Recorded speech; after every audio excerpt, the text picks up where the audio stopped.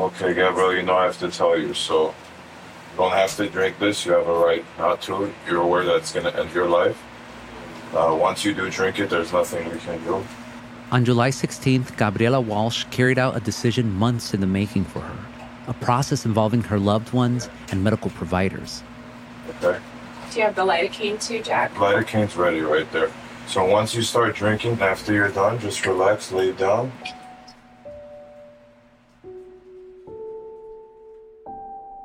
She drank down a fatal dose of medication prescribed under California's so-called Death with Dignity law. It allows some terminally ill patients to request drugs to end their lives. I'm glad that I learned of my illness early enough, aware enough, and that there is a law, and that I was able to do all the steps so that I can take care of it. And that brings me peace. I'm Gustavo Arellano. You're listening to The Times, daily news from the LA Times. It's Monday, August 1st, 2022. Today, the life and death of Gabriela Walsh.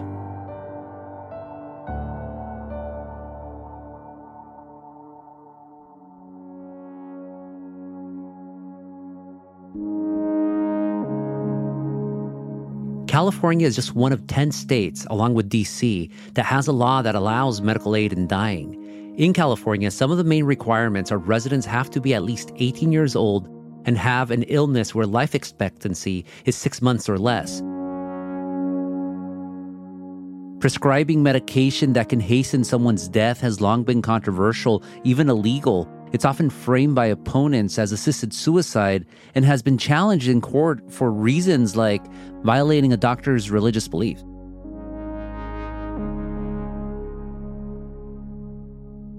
It's all very complicated, especially for someone living with a terminal illness. That's why LA Times photojournalist Dania Maxwell and features reporter Marisa Gerber spent times with Gabriela as she decided how she wanted to deal with this most personal of choices. Dania, Marisa, welcome to The Times. Thanks, Gustavo. Thanks, Gustavo. Nice to be here. What made the two of you want to pursue this story? I can answer that. This is Dania. I have had some close experiences with family and friends and people I've photographed die. And in some of those cases, people were given terminal diagnosis for cancer. And all of those people chose to go through life-extending treatments with chemo. And I think those treatments can be very aggressive on your body. And for lack of a more sensitive word, it's wild to see how cancer can rob your life. And I think it's very important for us to know about the options on the table for us if we are faced with the same set of cards as Gabriela was. California's Death with Dignity law has been in effect since 2016, but it went through some big changes earlier this year that made the process easier for people like Gabriela. There was a bunch of red tape that was eliminated in January if someone was electing to have medical aid in dying. The biggest change was that you only had to wait 48 hours. Beforehand, you used to have to wait 2 weeks to get the medicines that you needed. Another change was that hospice or nursing facilities, convalescent homes in California now have to post saying that this is an option for people. So those are two of the big changes to the updated law, which took effect in January. Marisa, how did you and Dania build that trust? I mean, you're asking someone who you had never met before, let us document the last months of your life and let us be there when you finally pass away. Yeah, a lot of the credit honestly goes to Dania, who initially met Gabriela through a death doula who Dania had reached out to. And Dania had an initial conversation with Gabriela. And I think she just sensed Dania's openness. And then we both spent some time with her. She did initially ask us both to share some of our previous work that she wanted to look at. But Gabriela was honestly just a very exceptionally open and curious person. She was curious about the process, and she also felt that it was deeply important that she felt that she had something to give, that she could share her story, and that could hopefully show others that death and the end doesn't have to be so scary. So, Dania, who was Gabriela? Gabriela was a vibrant woman. Her personality was quite attractive. She's had chances to live all over the world. She was born in Chile and moved to the States when she was quite young. In junior high, she attended school here in California. And she attracts all sorts of friends and is comfortable with all sorts of people. It was an adventure to move here. I learned to make friends quickly. I learned to adjust. If I was to describe myself as with one word, I would say I accommodate to any situation. Gabriela told us stories about her very early experiences with death. When she was 2 years old, she stumbled upon her grandfather slumped in the hallway of her family home in Quillota, Chile. And about 7 years later, she remembers her father asking her to let their hug linger because he thought it may be their last. And shortly after, he died of a stroke. And as was customary then, his body was brought home from the hospital, and it was in the living room. He had a sheet over him, and Gabriela remembers going up next to her father and resting her hand on his shoulder and just sitting with him for what felt like an hour. And she told us that she, in that moment, had no fear, that she had a very neutral feeling. So for Gabriela, those early close-up experiences with death stripped away much of her fear of the concept, and that closeness or that familiarity with death stayed with her through the years. Have you ever been in a convalescent home? It's sad. And I worked in one of those once a week, every week for 4 years. And I was like, there's no way. Or when my mom got ill, my mom lived till 96, and then having to rush her in and then I think by around of her age, I would say by the time she turned 80, she was like, why am I still here? Talking to her is so fascinating because she's truly lived. The first conversation that I had with Gabriela, she was telling me about all the different addresses she had lived in her life. It ended up being 47 places that she lived. But in that first conversation, she said that she had slept with more men. Huh. So that was some indication for her to tell us that she was happy about her life. She felt like she had lived. Marisa, you wrote that she had a tattoo of the word wanderlust on her left wrist. Yeah, she got it in her late 50s. It's in cursive on her left wrist. It says wanderlust, and then it's 3 little birds, 2 birds on top that represent her parents, and then a little bird on the bottom for her. Sometimes you just meet people and they are truly themselves, and she is one of those people, and always exploring and wandering and wanting to meet new people. Then also the bird's image as well was really important. She had initially, after her diagnosis, thought about getting a small parrot and naming him Freedom, and she thought he might have him released on the day of her death.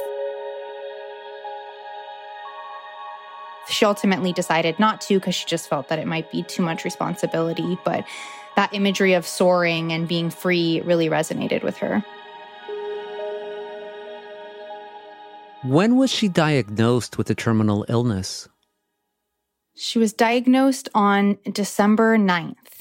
She was planning to take a trip to Spain on December 27th, and she decided to go in for a physical first.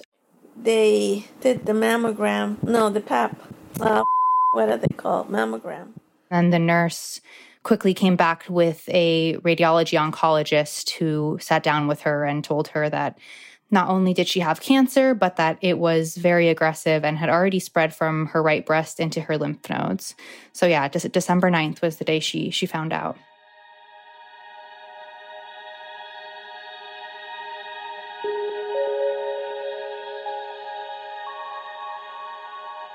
Coming up after the break, we meet Gabriela's medical team and learn what it means to prepare for death.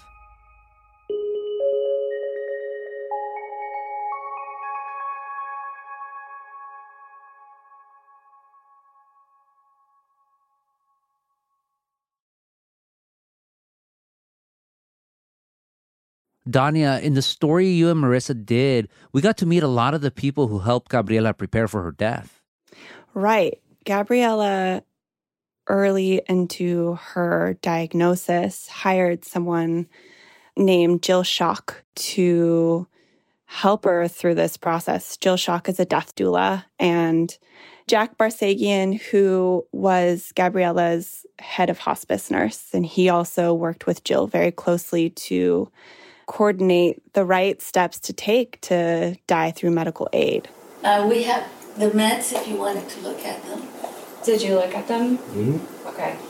Everything look okay? Yeah, Did he say which one goes first? he didn't. We'll double check, but I was talking to Gabriela. I don't think she would take the sedating one first, but we'll double check with Dr. K.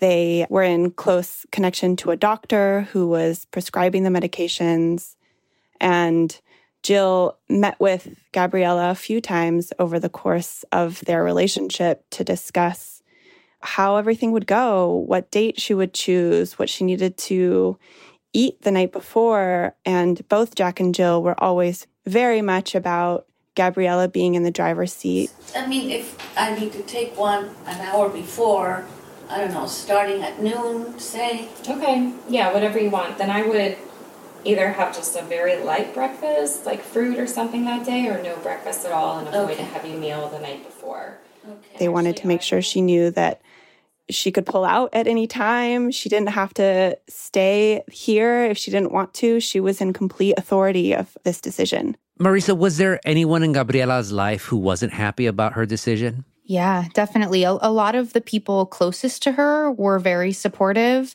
but she mentioned that she, in her final months, she was quite open about her decision, and she got a lot of pushback in particular from other cancer patients who felt, just really wanted her to fight. She said she got a call at one point from her general practitioner telling her, "You're a fighter, you have to fight." And she sometimes would, strike up conversations with friends of friends and mention the decision. And people, she said, were not shy often in telling her that they thought this was wrong and that she needed to fight. But she was very resolute. I feel like the people that are more affected are people that live with a lot of fear. Even if they're religious,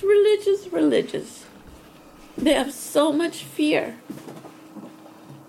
that they hang on to every little piece of life. Without being selfish, we should also realize as much as they'll be sad, and we don't do it because they'll be sad, they being our family or friends, it's your life. My body, my death is a quote she often said. And she would remind them that this was something that she was legally allowed to do, and she felt that it was her decision to make. And while this was all happening for Gabriela, there was a federal lawsuit against a California law that could have kept her from getting the medications. What ended up happening there? Yeah, so in May, Jill Schock, the death doula, who stays very up on all the issues, of course, realized that there was a federal lawsuit filed by a group of Christian doctors in California trying to invalidate key parts of the law. She immediately informed Gabriela, assured her, we're going to try to take care of this as best as we can. Jill, along with Jack, basically scrambled and were able to secure her prescription in time. So Gabriela actually had that with her in her possession for a few months before she died. Ultimately, the court hearing the day that they worried could potentially put a pause on everything ended up getting postponed. But it was a source of anxiety for Gabriela in those days after she learned of the lawsuit. Dania, it seems that the biggest advice from Gabriela's medical team was for her to just continue to find joy in her final months. Yeah, her friends in particular really were present for her and showed up. They would take her to the beach at her speed. The death doula would advise that she spent some time with whatever it is that made her feel whole and happy. I think that everyone around Gabriela just wanted her to feel her decision to choose quality of life was in fact something that she got. Was there any moments that you remember of her living life to the fullest even during that time? I photographed Gabriela one afternoon where a few of her friends had shown up for a gathering at another friend's house.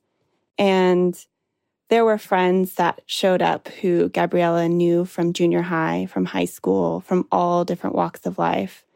And several of the friends told me on the side that Gabriella was the glue to all of these different strands of people. Wow. Everyone was enjoying themselves, and a friend brought out a little karaoke microphone. And at first, Gabriella was not interested in singing, and telling people that she didn't like that music brought her to a different place of life where things were a little bit happier. But she ended up singing with her friends and smiling and dancing. And I think that day in particular was something that shines for her. I'm never going back to that.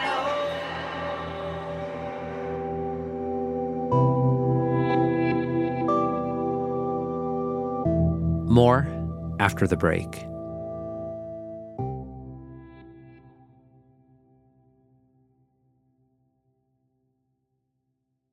Marisa, we've been talking about the choice that Gabriela made to end her life.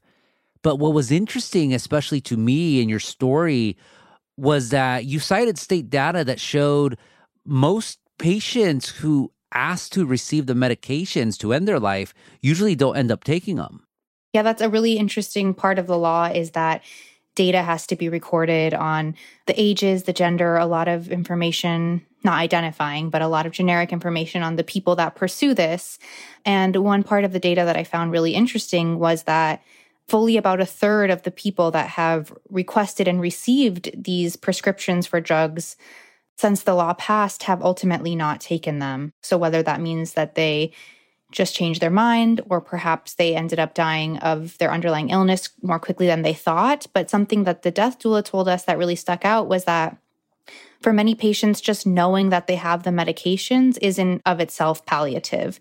Just a reminder of comfort and some semblance of control in the end can also be a gift to people, even if they don't ultimately die from ingesting the medications. But for those that do take the medication, your story also pointed out this remarkable moment right before patients take that medication that Gabriela's death doula described. You always see this look on people's face like, here we go. And then, they just like go for it. And then after they drink it, they're kind of like, oh, I did it. It's happening. It's happening. There's kind of like the ultimate onset of the realization that I'm dying now. I'm dying now. What about Gabriela's immediate family? How did they spend their last moments with her? So that day, her daughter was there and spent some alone time in the room with her mom. And then after that, Gabriela's granddaughter and niece spent some time with her, just cuddled next to her in bed, talking and laughing and just spending some final moments with her. For the both of you, what was it like witnessing that moment with Gabriela? This is Danya. Witnessing that moment with Gabriela was quite confirming for me in knowing that Gabriela was truly ready to make this choice. And I didn't feel much hesitation from Gabriela when she took the medication. She was very ready. Marisa? Yeah, I agree with Danya. The image that will stay with me is just her confidently drinking down the medications and 3 confident pulls. And that moment later, she just kind of looked up at the ceiling and had a soft smile on her face. And in all of our interactions with her through the months, she had been so resolute. And that was true down until that moment. We're talking to the both of you about a week after Gabriela's death as journalists with her on this journey. How are each of you doing after this experience? Let's start with Marisa. I'm doing okay. It was a heavy story to work on, but really fulfilling story to work on. The type of story as a journalist that you don't get to work on very often and feel really lucky to experience. Gabriela herself was just a really incredible, interesting, warm, welcoming person. And she welcomed us in so fully and was so generous. So to feel like we got to know her quite well in that short amount of time and then to be there on her last day. Yeah, I'm okay. I think it's something that will stay with me for a long time. But Gabriela said in this whole process, her goal was to make people less afraid of death. I feel it's almost like something that should be taught from when we're children. We're born to die, and nobody knows when, but we're all gonna end up there. And we live clueless of it, or we put it way in the back of our mind. We could die at any time, any place, any day.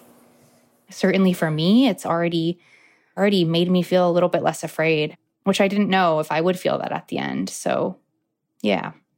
Danya, how are you doing? I feel a little different this week. I've been very pensive and a little bit more inward. But something that I really felt strongly from Gabriela was how much she wanted all those around her to keep living, and how happy she was when she heard about her friends or me or Marisa having something that made us feel fulfilled. Another thing that the death doula said that really stuck out to me was that I've witnessed some birth, both with my own children and also photographing them. And in birth, you have this moment of euphoria right after. And in death, you don't have that euphoria that comes out, but it's more like closure and completeness. So I've been really trying to hold on to that when I think about Gabriela's life, and that now it's complete, and now she's able to close this thing that she did, that she made for 64 years. Finally, I want to end on the life of Gabriela Walsh. How did she spend her final 24 hours? What did she do? Gabriela had gotten in the habit of listening to audiobooks at night to help her relax right before bed. And one of the books she listened to was Where the Crawdads Sing. And when she found out that that movie was coming out the Friday before her death, she made a plan to go with her friends.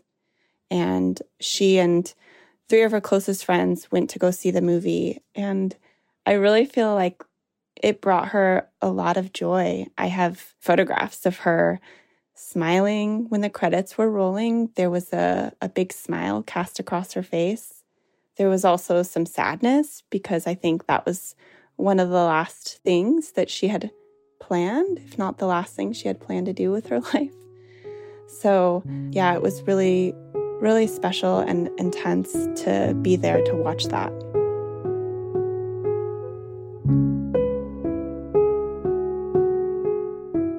Marisa Gerber, Danya Maxwell, thank you so much for this conversation.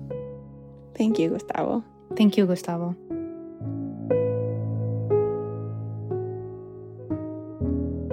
You can experience more of Marisa and Danya's story at latimes.com, where you can find powerful pictures and video of Gabriela's life.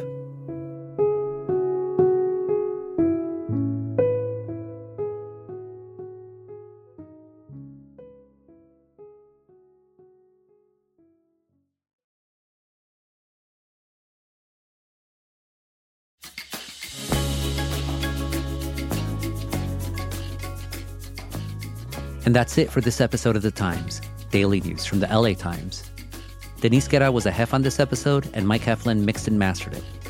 Our show's produced by Shannon Lynn, Denise Guerra, Kasha Brasalian, David Toledo, and Ashley Brown. Our editorial assistants are Madeline Amato and Carlos De Loera. Our intern is Surya Hendry. Our engineers are Mario Diaz, Mark Nieto, and Mike Heflin. Our editor is Kinsey Moreland. Our executive producers are Jasmine Aguilera and Shani Hilton, and our theme music is by Andrew Ebin.